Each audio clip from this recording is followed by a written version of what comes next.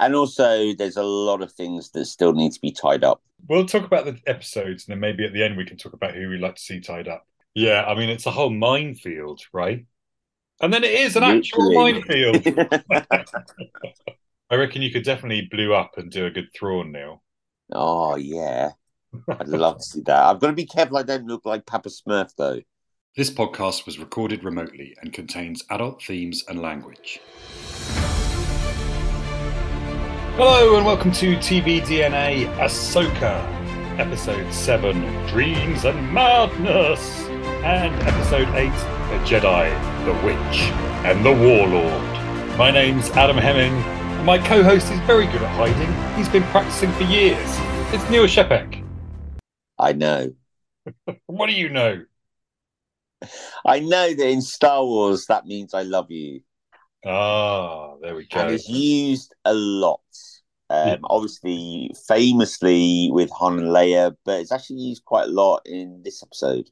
Well, we're going to be giving spoilers away for episodes 7 and 8 of Ahsoka, potentially also for Rebels and other Star Wars content as well. So just bear that in mind. If you haven't yet watched the last 2 episodes of Ahsoka, pause this recording, go off and do that, and then come back.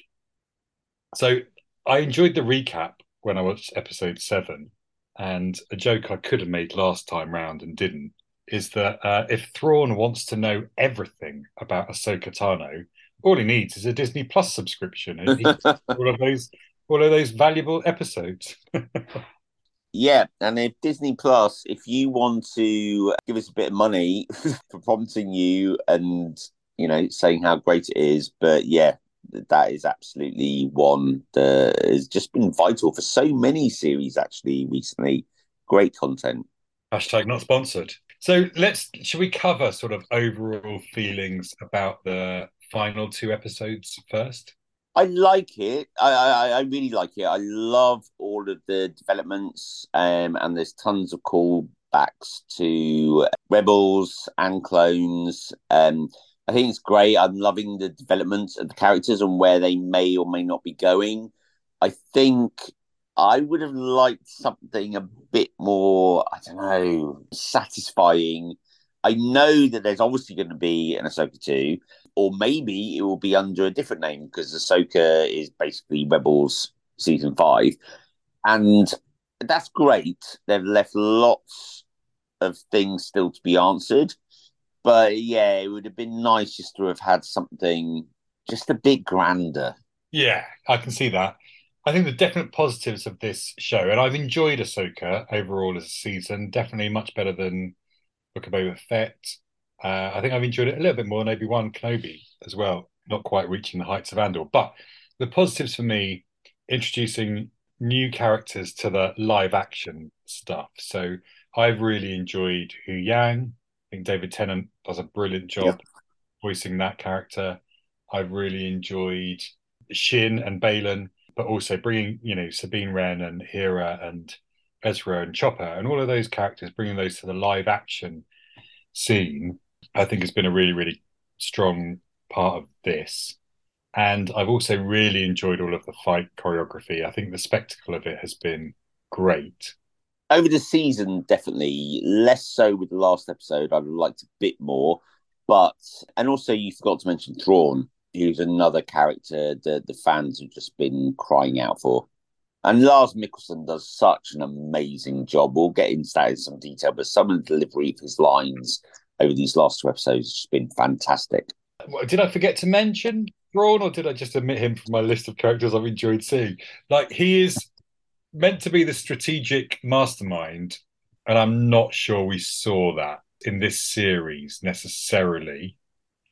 Like, Not to the extent as in Rebels and the books, but he makes a lot of strategic decisions that are very fitting to his character. yeah, yeah. I mean, his basic ploy was delay these people from getting to us so we can get away. When I think he had plenty of opportunities just to kill them. He is willing to sacrifice people. He looks at what do I gain? What do I lose? Leaving Morgan on the planet, leaving the Jedi on the planet, leaving Balin and Shin on the planet. Like he looks at things absolutely strategically and weighs up the pros and cons. And I think we do see that in the choices that he makes and the decisions that he makes. Yeah, absolutely. He has no compunction at all about sacrificing Morgan as a new great mother or whatever she turns into, and telling her that she's got to stay behind. And the thing is also, he doesn't tell her. He just pauses and lets her process and work it out. He doesn't actually tell her that she has to stay behind. He just says, for the sake of the Empire. It's words to that effect. Grand. Anything else that you want to pick up as a general overall thought of the show? I've absolutely loved it. I'm frustrated that I'm going to have to wait for whatever the incarnation is of the continuation of this story. But no, I have overall enjoyed it. There have certainly been better episodes than others, but overall as a series, I think there's been some fantastic fights, choreography, fantastic music, fantastic dialogue, fantastic development of characters. I cannot wait for whatever is season 2 under whatever name. Star Wars and Disney haven't confirmed yet what that continuation is going to be. There has been no confirmation of a No. second season of Ahsoka, but we are expecting there to be another season of The Mandalorian, which is in this timeline. So I wonder whether we might see some of this story continued in The Mandalorian season 4. And one of the reasons I think that is Mandalore was mentioned in both of these 2 episodes. We've got Book of Boba Fett, The Mandalorian, and Ahsoka all within the same time period. And there has been rumours that Dave Filoni is going to be working on a film that's going to see all of these different things come together in an Avengers Endgame style way. I'm sure they are planning on continuation of these stories, and whether Oh, that's definitely. Mandalorian or Ahsoka or in a movie, who knows? But nothing has been confirmed as yet. And also, there's a lot of things that still need to be tied up. As you say, it'll definitely be continued one way or the other through whatever medium. We'll talk about the episodes, and then maybe at the end we can talk about who we'd like to see tied up. Right, so episode 7 then starts with Hera at a hearing. Mm. She's up in front of the council. Is it Ziono, the councillor, whoever who's there? And she's at the hearing because she went against orders and went on this mission to try and find Ahsoka and Sabine. And the whole thing kind of rests on whether it's justified because of the rumors of Thrawn. And then we get a lovely cameo from C3PO who appears and basically kind of saves Hera a bit. And that he says that Senator Leia Organa had personally sanctioned the trip, which we know that she hadn't. But there's nothing that either Mon Mothma or Ziono can do about it because that's what Leia was saying. Mothma does bring up that she feels like Hera has personal feelings for Ezra and how real is the threat from Thrawn. And Hera's words, which I completely agree with, is we have to prepare for the worst and hope for the best. She's not sure what frightens her more, what's coming or the fact that they can't see what's coming.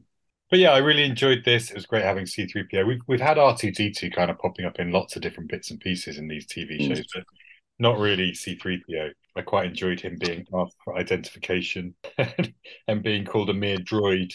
Yeah. I don't know who I am. It looks like Hera's basically been saved from a court martial by Yeah. Leia and C3PO. We then see Ahsoka training. At first, I was like, is this a ghost Anakin again, or is this some sort of video? We learn it's the last of 20 recordings that Anakin left for Ahsoka. We get some nice name mentions of Grievous, Ventress, and Dooku, and a nice shot of the training cupboard with all the sort of training balls and masks and that sort of gubbins that we've come to associate with Jedi training. It's nice that Ahsoka says to Huyang, he was a good master. And I think that's one thing that certainly this series is, I guess, not putting Anakin in a positive light, is to an extent, but it's just adding a lot more depth to the Anakin Vader character. And let's face it, pretty much all Star Wars output, Vader's at the heart of it, and that kind of almost Lucifer, rise, fall, or etc. Eventual redemption, is pretty much at the heart of the Star Wars narratives and storytelling. Yeah, it doesn't really feel like Ahsoka has a huge amount of angst about Darth Vader. Like Mm. a lot of this has been about her, she left Anakin, and so she was absent from that whole period of him becoming Darth Vader, right? She left the Order. She didn't necessarily leave Anakin. Yeah, but they parted ways essentially. But it feels like a lot of this, or not a lot of, a part of this series is about her dealing with that. Yeah.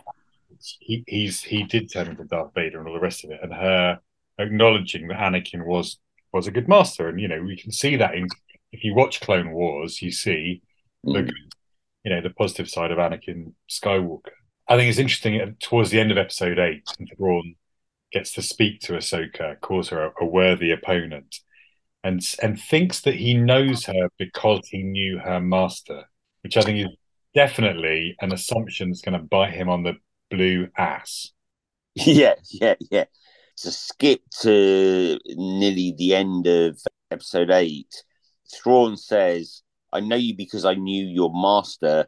I wonder how similar you might become. And then he says, perhaps this is where a Ronin such as you belongs. Do you know what a Ronin is? Well, I mean, it's a Japanese reference, right? So there's clearly some, if you go through the Star Wars history, there was clearly some Japanese influences in there. Yeah, no, very much so. So Ronin, and there's also a great film called Ronin as well. Nothing to do with Star Wars, but it's basically a masterless samurai during feudal Japan. So it's someone who is kind of independent, not quite bounty hunter or mercenary, but someone who's an independent samurai without a master. And that obviously fits very much with Ahsoka. Just a cultural reference that I thought was a little bit out of place in Star Wars, but whatever. Well, no, it wasn't out of place because, Lucas based Star Wars on lots of kind of old samurai films and Japanese films.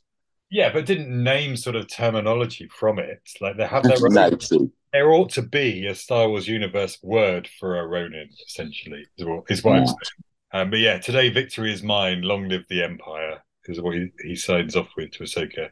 Clearly we know down the line that's not the case, but No, no, it's surely not. I mean, so this kind of training with hologram memories, or I guess post training, or however you want to look at it. Maybe her favorite list on Spotify, whatever. But it's whilst the Purgles are still in hyperspace, and as I mentioned on a previous cast, hyperspace with the Purgles is portrayed very differently to what we've been used to in previous films, and particularly the originals. Hu Yang says to her that what's to say that we're actually going to end up, that these Purgles are going. Purgle, ugh, I need to do that. So I also realised Jedi is also plural for the singular Jedi, but where these Purgle may take them. I have heard canonically, I've heard them called Purgils on the show. Either Ahsoka or Rebels, can't remember which. I think it sounds much better when you drop the S and call them Yeah. Purgils. But anyway, But they're like Jedi. The plural of Jedi is Jedi. yeah. Same as squid, same as sheep, Sheep. deer. The Hu Yang says that the odds of them arriving at the same planet in the same part of the planet, that the Purgle are heading to that planet, are astronomically terrible. And that reminded me of Han's "Never tell me the odds." Yeah, I mean, it's a whole minefield, right? And then it is an actual Literally. minefield. They jump out of hyperspace, multiple objects in their path. There's an imperial minefield. Purgles start jumping again. They don't want to hang around that. but the T6 man, no, it's Ghost. I think at that point, is it T6 or Ghost that are in the Purgle? Isn't it I think Fulcrum? it's in the Fulcrum. Well, whatever ship the Ahsoka and Huyang are in, it managed to get out of that particular Purgle before it jumps, and ships are incoming. The ships have hit the fan. Yes, there's a whole chase through a debris field. They dive into a debris field, don't they? And then Thrawn delivers the sickest burn. Jedi are very good at hiding. They've been practicing that for years. But then also, Thrawn discovers that Anakin was Ahsoka's master. So this is still we're still in episode 7, and when he does, there's an element of not necessarily surprise, but this is information I didn't know. And he was aware of Vader. We know that they were to an extent peers, and so all of a sudden that makes him again, this is kind of the strategic chess player mind.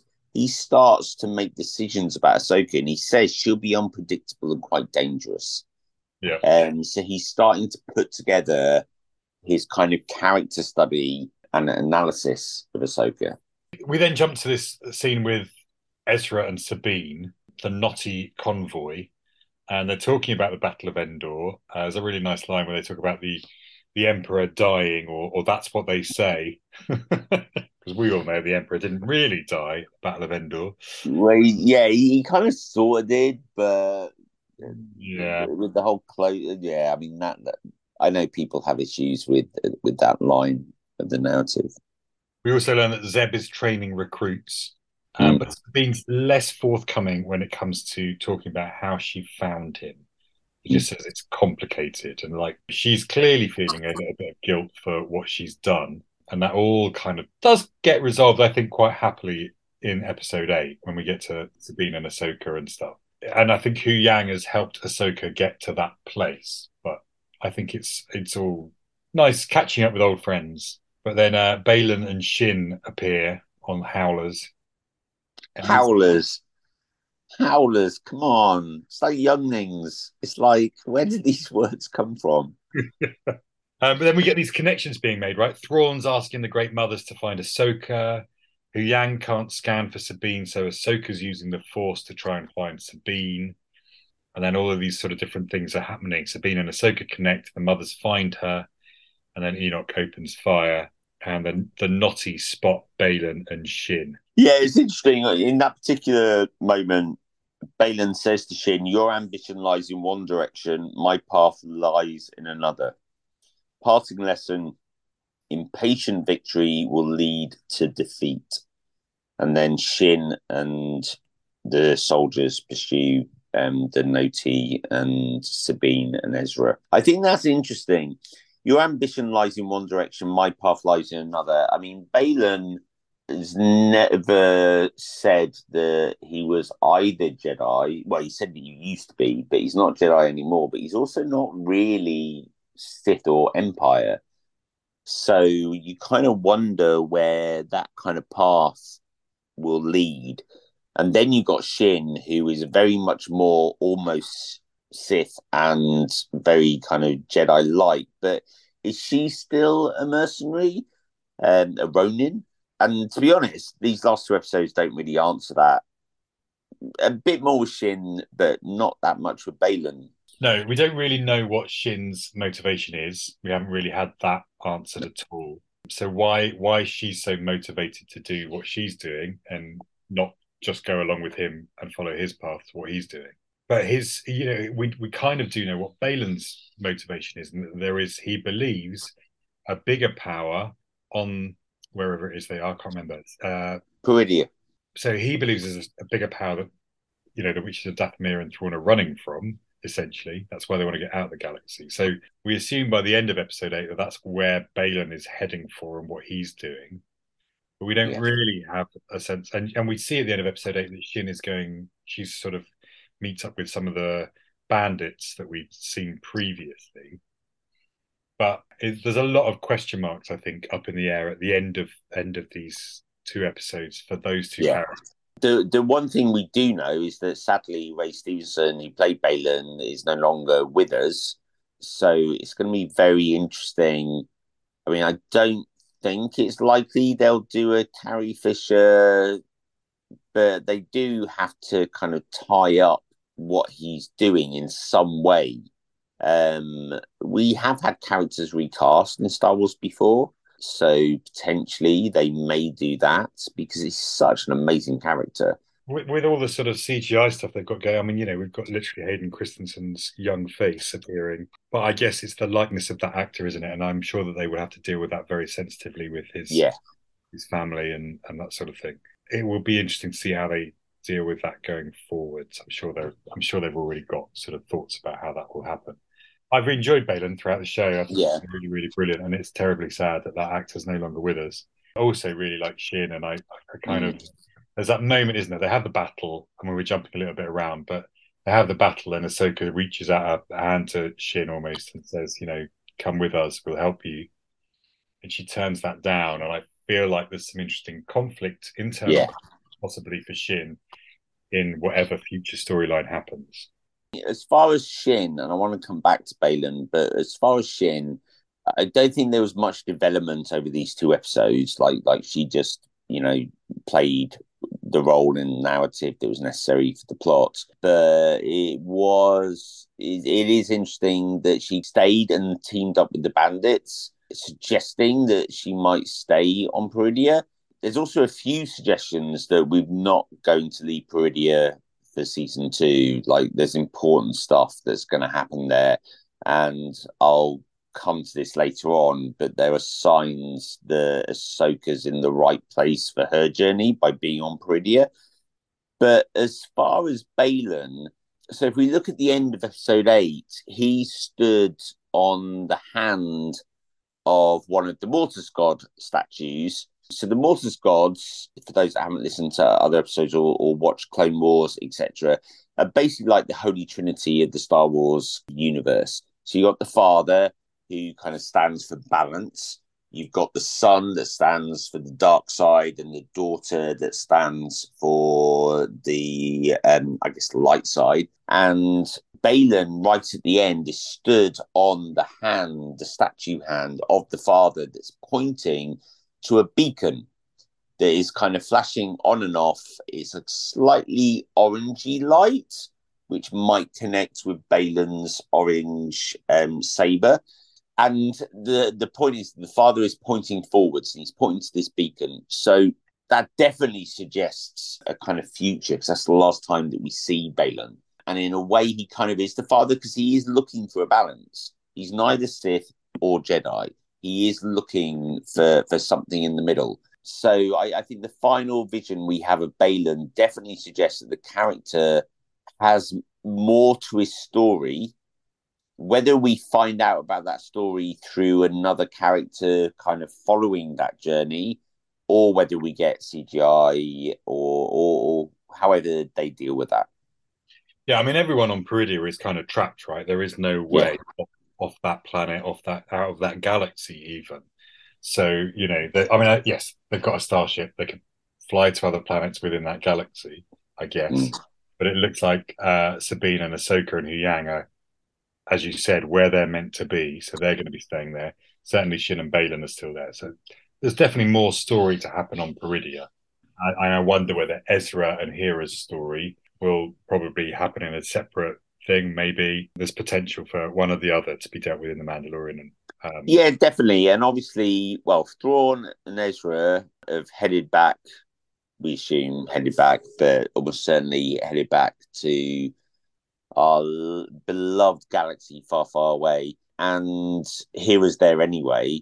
So, yeah, they're not going to drop that. But yeah, those two separate galaxy narratives may well be dealt with separately in different seasons, different series.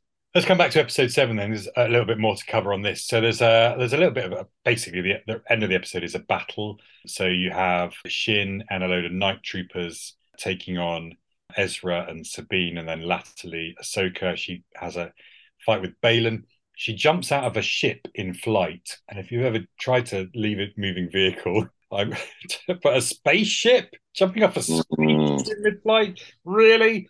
Anyway, the interesting thing for me was that Ezra turns down this lightsaber. Right, he says the Force is his ally and it's all he'll need. Although, eventually he gets a blaster which he uses, and then in Episode 8, he rebuilding a Back to lightsaber. his safety. Yeah. Maybe he realised he was up against a greater threat than he thought. His sort of pacifist, I'm not using a weapon because I'm now Mm. the naughty, was short-lived. Well, to be honest, not using a weapon, he was using the force to throw people against rocks. I mean, there's definitely some violence involved. I think it's all because Shin cinched his hair, and he's like, "No, I can't have anyone messing with my hairdo." He Like does have gorgeous hair. he does, doesn't he? And Yeah. eyes, right? Those eyes. But Hu Yang comes to the rescue for Ahsoka, and then Ezra sort of offers to be a prisoner. Ahsoka arrives. Ezra gets the blaster, and eventually Thrawn recalls everything because he's delayed Ahsoka for long enough. And then this is the moment where Shin is abandoned and Ahsoka offers to help her. I kind of sped through that, but it's largely sort of action stuff. And really good. I mean, much better action than we were given in episode 8. Then there's time for some hugs at the end of the episode. There's a line where Sabine says to Ahsoka, "I thought you were dead," and Ezra picks up on it. Ezra seems a little bit slow to me in these episodes. He keeps on banging on about how important it is for him to go home. Thrawn calls off the pursuit, brings them back, and I think it's Morgan who's like, "What are you doing? What are you doing? We can finish them off here." And Thrawn says, "Let me show you what I see. With the enemy distracted, the cargo transfer is now almost complete. We will soon leave.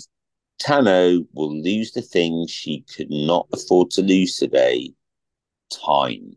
So that's set up again. This is his strategic thoughts right from episode 7 before we get into episode 8, which is basically the culmination of this particular tactic. Just keep them occupied. In the meantime, we're progressing and we'll leave soon. It just doesn't make much sense to me. Like, if you've got troops out there fighting Ahsoka Tano and that fight's not over yet, keep them out there. If the only thing you're looking for is to delay them, not destroy them, keep your troops out there fighting them. It will delay them for even longer. Well, maybe, but Unless you how many really troops? need those troops. Unless Yeah, you how many really troops need has them. he got?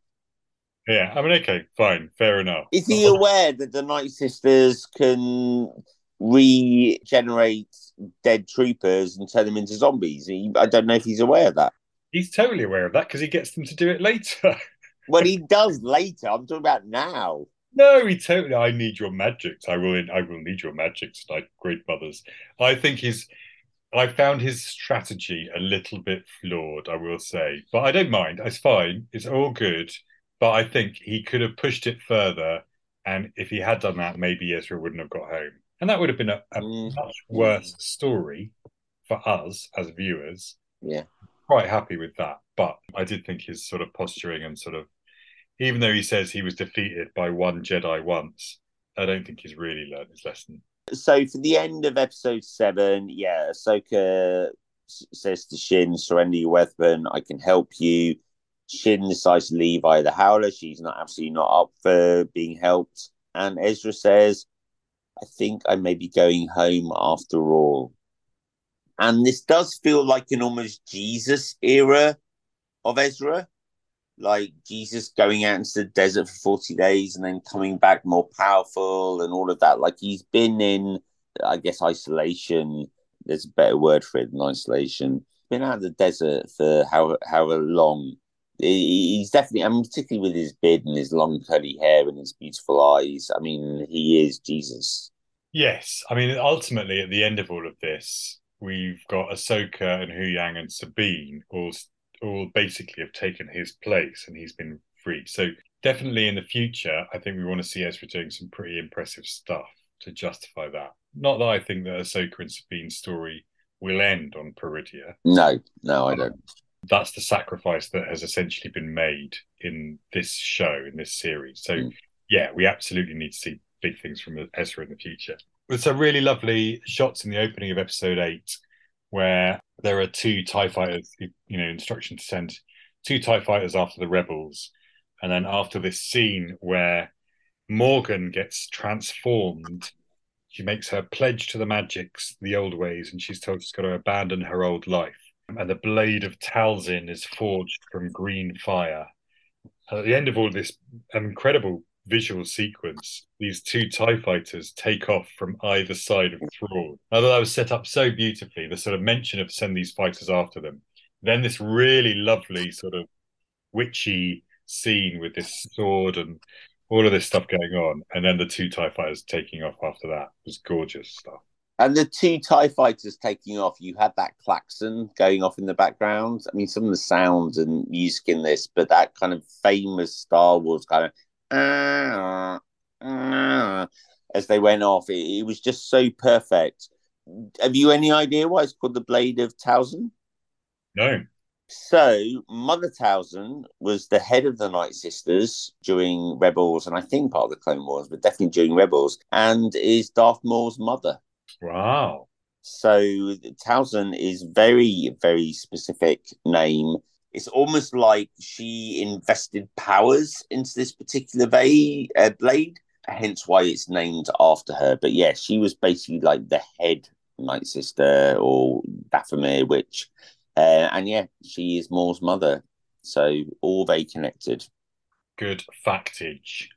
And also, they call it the gift of shadows. The giving the blade of Talzin is the gift of shadows, which immediately makes you think it's not going to end well.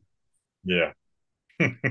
So big old sacrifice from Morgan anyway, but this is perhaps her destiny. We then get the scene of Huyang and Ezra building the lightsaber. There's a really lovely discussion about system and method and process, and I really enjoyed this scene between the two of them.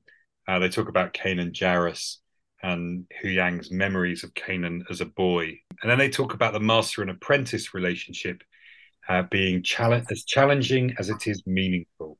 Absolutely. And he also says about the concern that Ahsoka's mentioned that Sabine could become dangerous. Like she's not done enough training, but she's still got this fire in her. You know, she's still almost half Mandalorian, half Jedi. And where can that lead? Yeah, the idea that she wants revenge on the Empire for Mandalore. One of the things that made me think that we'll see her in the Mandalorian. But yeah, it's Sabine. It's interesting. Sabine is kind of listening to this conversation, and then just as Ezra is being praised for being a good student, she kind of leaves, and then we get this lovely scene, a reconciliation scene, if you like, between her Yes. and Ahsoka, where Ahsoka says that she made difficult choices which nobody understood except Anakin, and that Sabine's gamble paid off, and no matter what, I'm going to be there for you. And Sabine says, I know, which we all know is Star Wars for I love you. Oh, being a Jedi is not just about wielding a lightsaber. No, You can't just wield your lightsaber and think you're a Jedi. You need to train your mind, your body, and trust in the Force. you do. Good stuff. Then we get these two TIE fighters finally arriving, and they cleverly shoot out the stabilizers of the Fulcrum, which means that it's going to fall on top of the knotty convoy, these tiny little turtle-like grasshopper creatures. And they also shoot out a few of the Naughty convoy before they shoot out the Fulcrums. I think the Fulcrum is also the T6. In all my notes, it's the T6. It's basically Ahsoka's ship, isn't it? Yes, and I think Yeah, I don't know whether they call. I'm basing it on the Rebels that I've watched, where they talk about the Fulcrum, and I'm not sure whether Fulcrum was Ahsoka's code name or whether that's the name of her ship. maybe. Yeah. Maybe it's both. Apologetic Adam from the future dropping in here just to say, like, I got that completely wrong. Fulcrum is not the name of Ahsoka's ship. It is, in fact, T6, as Neil said. Fulcrum was the code name that Ahsoka used in Rebels, and that was later adopted by Agent Callas and Cassian Andor. And the Fulcrum agents were responsible, well, they were spies for the rebellion, but they were responsible for recruitment and dishing out missions as well. My bad for getting that completely and utterly wrong. Apologies, please don't at me. It's been basically, well, Ahsoka and Ezra are holding up the ship with the Force. I don't know why these Noti are so important. They need all of this attention, but they seem to be. But they hold up the ship while Sabine kind of takes out both TIE fighters by giving a short burst on the engine. Yeah. I mean, the Noti will basically sell toys and merchandise, won't they? Which is a much honoured Star Wars tradition. What is interesting is Ahsoka uses a kind of force push with the Fulcrum, which is also what Sabine does with Ezra when he makes his big leap. Then they've got the whole line of this will slow us down a bit, and Ahsoka's like, only if we let it. And I'm like, that's exactly it. There are other ways of moving. Yeah. This is why Thrawn's strategy is so flawed. Anyway, they jump on some howlers, as it were. Thrawn is preparing for a ground assault. We then get Morgan blessing the night troopers who have volunteered to make a sacrifice, another sacrifice by Thrawn. These night troopers they basically they're not gonna be on the Star Destroyer when it leaves. There's a lovely, again, more comedy from Hu Yang and David Tennant when he's trying to fix the ship with all of the Noti, and he says, you know, Ahsoka's asking how long he's going to be, and he's like, "Don't wait for me." But yeah, and then it's all about this sort of basically this race for Ahsoka, Sabine, and Ezra to get to the Star Destroyer before it leaves, and all the obstacles that are put in the way. And there's some really lovely stuff here. They fire on them from the Star Destroyer, but the three of them use their force powers to open the gate just enough for them to get through. I thought that was all really lovely stuff. Also, other observations which I absolutely loved. At one point, Ahsoka tells Ezra that he's not alone, and then around this time, Morgan says to Sabine, no, to Ahsoka, sorry. Morgan says to Ahsoka, "You'll die here alone." And then Sabine appears and says, "Not alone." So again, some lovely little kind of word echoes there that kind of connects it together. And then when the night troopers attack Ezra, Ahsoka, and Sabine, Ahsoka advises Sabine to move to laser. And then that develops into her having lightsaber in one hand and laser blaster in another. And that was just perfect, half Jedi, half Mandalorian. And I thought that was extremely cool. Yeah, it's like she's trying with the lightsabers, and Ahsoka's kind of like, don't worry about the lightsaber. Use your blasters, you're more effective with those, right? There's too many of them. Yeah. So strategically, Ahsoka makes a call there, right? And then later on, Sabine, she comes across they're sort of like dark night troopers, almost like maybe midnight troopers. But there's two of them, and they're basically beating up Sabine and Ezra. And the only way that essentially, she needs to reach out and pull her lightsaber towards her in order to win. Sabine's moment of finally properly connecting with the Force. But also, it's interesting. I made a note. It's almost like if Ezra's in danger, that brings out the Force in Sabine. Yeah, nice. Well, there's something definitely very emotional about Force power in the sense that if, the Sith, they channel in on anger. It's always about emotions. It's channeling on anger, or if you're Jedi, it's channeling in on either kindness or helpfulness or saving people. But it's always connected to emotions. And it seems like when she's with Ezra and she wants to help him or save him, that's when her Force powers come to the front. I think with Sabine, it always feels like she's doubted her own abilities to connect with the Force, and she doesn't have that sort of self-confidence or oneness with herself. They talk about her desire for revenge against the Empire and her desire to save Ezra at all costs. And it's kind of finding that balance for Sabine within herself that will help her connect with the Force, I guess. But yeah, it was a nice little victory for Sabine in that moment, definitely. I really enjoyed the Walker night troopers. Yeah, they were walkers, really, weren't they? Yeah. It was some lovely sort of I was a stormtrooper, but now I'm a zombie acting going on. But also, when one of them was killed, there was like this kind of green gas that came out of it, suggesting that he was basically a night sister resurrected, like he was a spirit rather than like Marok. Yeah, it's true. Yeah. Marek was very similar, wasn't he? Which may suggest we will see him again. Definitely the magics of the Night Sisters that are reviving these troopers. And they do Well, change from being night troopers to then being zombie troopers. I think there's a difference to the way that they move and all of that sort of stuff. yeah. And also, there's this kind of intense growl that comes from them, which took me a while, but kind of reminded me of Ghost, the Patrick Swayze, Demi Moore film, when these kind of shadows that draw the villain character, I can't remember what his name was, but I think the actor was Aiden someone, and they created the sound, which is very, very similar to the growls of these night troopers, by taking baby cries and deepening and elongating them. And you've got this really weird kind of growl, but like kind of deeper resonance. And it reminded me of that. I don't know if that's what they did with this, but it sounded very similar.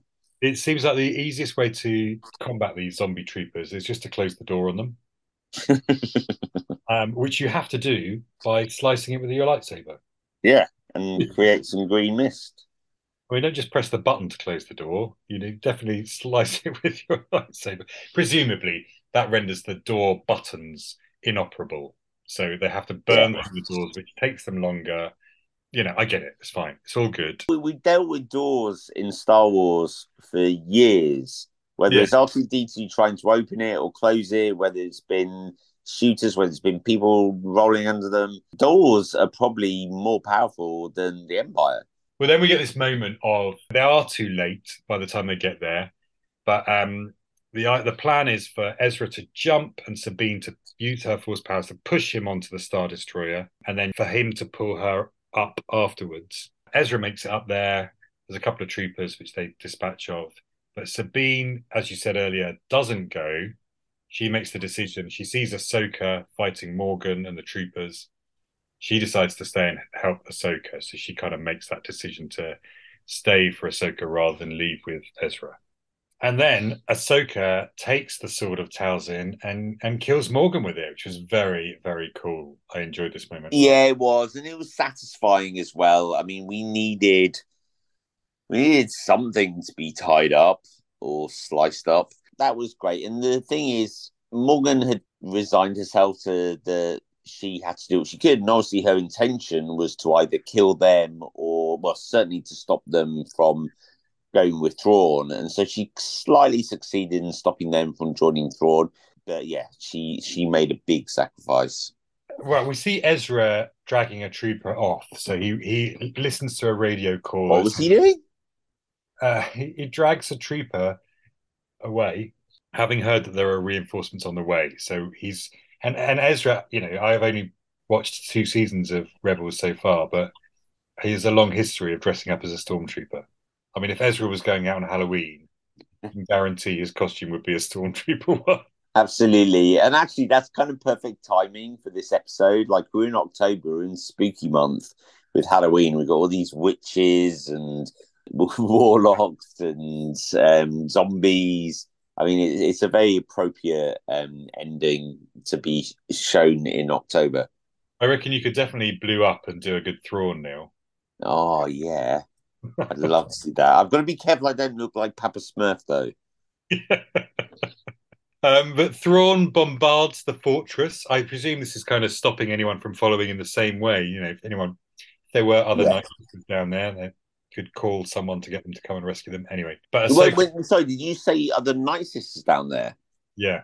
The Night Sisters, I believe, are going to be part of his army, because we don't know what's in the cargo crates that's on his Crimea ship. Are they other Night Sisters or Night Brothers that are in a kind of cryogenic state, like a soft version of carbonite? Because we know that Night Sisters were almost asleep and dormant for many years until Thrawn woke them. So I'm not sure he may want to keep the 3 leaders, but I don't think I wonder what he's bringing with him. Yeah, it's interesting, isn't it? Like we see him approaching Dathomir at the end. Like the final shot of Thrawn is him approaching Dathomir And then we do get a shot of the cargo. We're reminded of all of the cargo that's there. So yeah, it will be fascinating to find out what that all is. Definitely a question mark raised over that. But yeah, we talked about the sort of conversation that Thrawn has with Ahsoka. But essentially, they escape by, thankfully, Hu Yang's repaired the fulcrum enough for them to be able to jump down on top of it. It's like they're surfing the wings. I mean, we've seen Ahsoka do that before, but yeah, no, that was great. And then we get Hera and the Rebel fleet, and there's a night trooper on an Imperial vessel that Chopper quite bravely approaches. But turns out it's Ezra.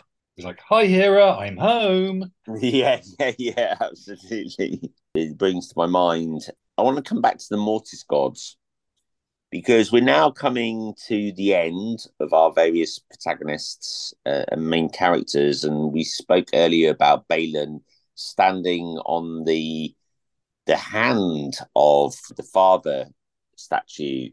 And on one side of him is on the left side of the father is the sun, which represents the dark side, and then on the right side is the daughter, who represents the light side. Now, the daughter is also represented through a bird, which is called Mori, and that's very much heavily associated with Ahsoka. Now, to finish off the statues, as it were, the daughter head has disappeared, has been knocked off or whatever, and there's also a kind of crevice, a kind of gap between her and the father. So there's almost a gap between the light side and the balance and the dark side. But Mori, the bird who represents the daughter, she's appeared many times associated with Ahsoka. She's appeared in The World Between Worlds, in Rebels. Vader saw the bird in the final shot of the Clone Wars series. The bird showed up on a burnt tree in the Mandalorian series when we first saw Ahsoka in live action. And that's why I said earlier the Ahsoka, or us seeing the Mori bird in Padilla with Ahsoka or near Ahsoka suggests that that's where Ahsoka needs to be right now. That's why I was saying that, or one of the reasons why I think there's still a lot more to happen on Padilla, and that seems to be the right place for Ahsoka to do more work. Yeah, absolutely. That sort of vision of the owl prompts Ahsoka to say Ezra is where he needs to be, and so Yeah. it's time to move on. And then we get this final sort of, I mean, I think it's comedy moment of Sabine thinking she's seen something in the sky, but no, it's just shadows in the starlight. And Ahsoka gives a really wistful look at the sky, and then she turns around, and then the ghost Anakin appears, smiling at her benevolently.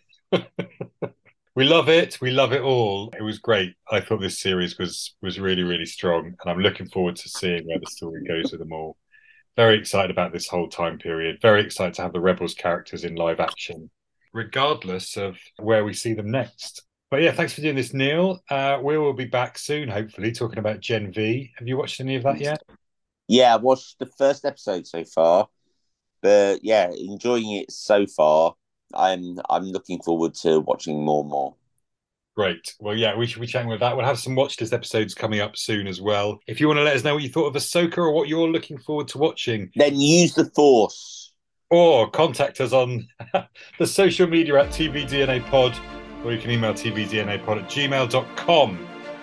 We've got, I think, Skeleton Cruise is the next Star Wars thing. I think we're going to get the Acolyte next year as well.